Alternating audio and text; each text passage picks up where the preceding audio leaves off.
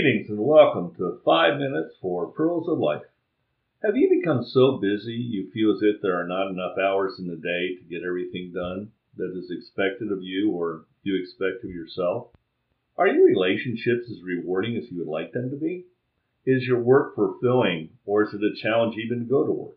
Do you feel as if you just exist day to day, having lost hope, yourself, and the dreams you had for your future? A thriving life after deceit, betrayal, divorce, financial loss, job loss, addiction, prodigal children, even growing older is possible. I know it's possible to experience peace, even in the midst of chaos, and then thrive in life, because it is my reality. A pearl begins as an irritation to the oyster. After time, it transforms into a precious gem. The painful experiences you have encountered or are encountering can become your pearl, a life lesson which transforms your life so you're able to thrive. My name is Tim. I tell people you spell my name, time without an E, Tim. Today is the time to begin to improve your present situation so you are able to thrive in the future. Here you will find hope, encouragement, and resources through a Judeo-Christian perspective. Thank you for sharing your life with us. It is truly our honor and privilege to join you on your journey. If this is for you, please tell your family and friends. I invite you to connect with me on LinkedIn, Timothy J. Tim Smith, or email me at pearlsoflife.net. Be sure to use .net like a fishing net for the one pearl of great price. Welcome to today's session. Life is not just about doing. Life is much more. In the beginning of my career, while raising a family, I often felt like there were never enough hours in the day, let alone the week, to do all that was expected of me, or possibly I expected of myself. My job, wife, family, and community and church activities all required my time.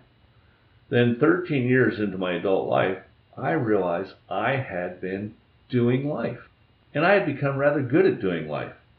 I was able to check off the boxes of the things I had done. My list of accomplishments made me feel better, at least for a little while. Then the moment came when the list no longer made me feel good. I felt empty. It was that moment in time when I began to question why I did the things I was doing.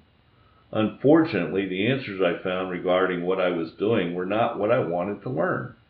I was doing things that were considered to be good, but for the wrong reasons.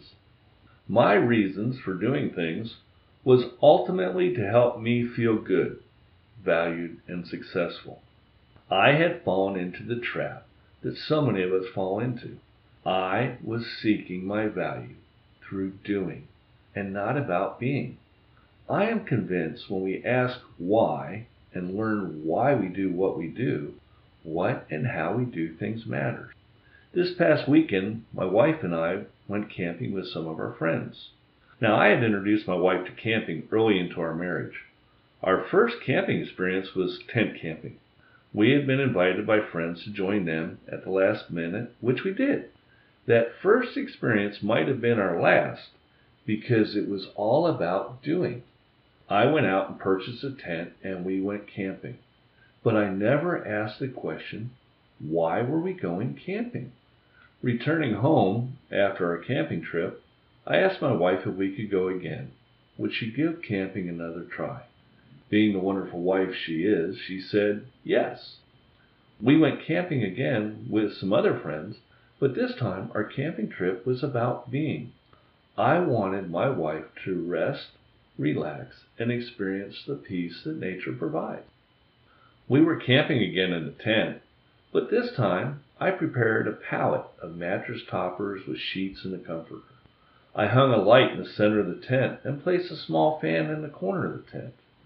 When my wife arrived, I had appetizers and dinner prepared. We enjoyed the evening with our friends, sitting and talking around the campfire. As nighttime fell, we were completely relaxed and ready to retire for the night. The fresh, cool air, while lying on the pallet I had prepared, provided the most restful night's sleep. That second camping trip was about being. We were not doing a camping trip to say we got away, to check a box off on a list. We were intentionally disconnecting from the busy schedules and demands of our time to get away into nature to experience peace.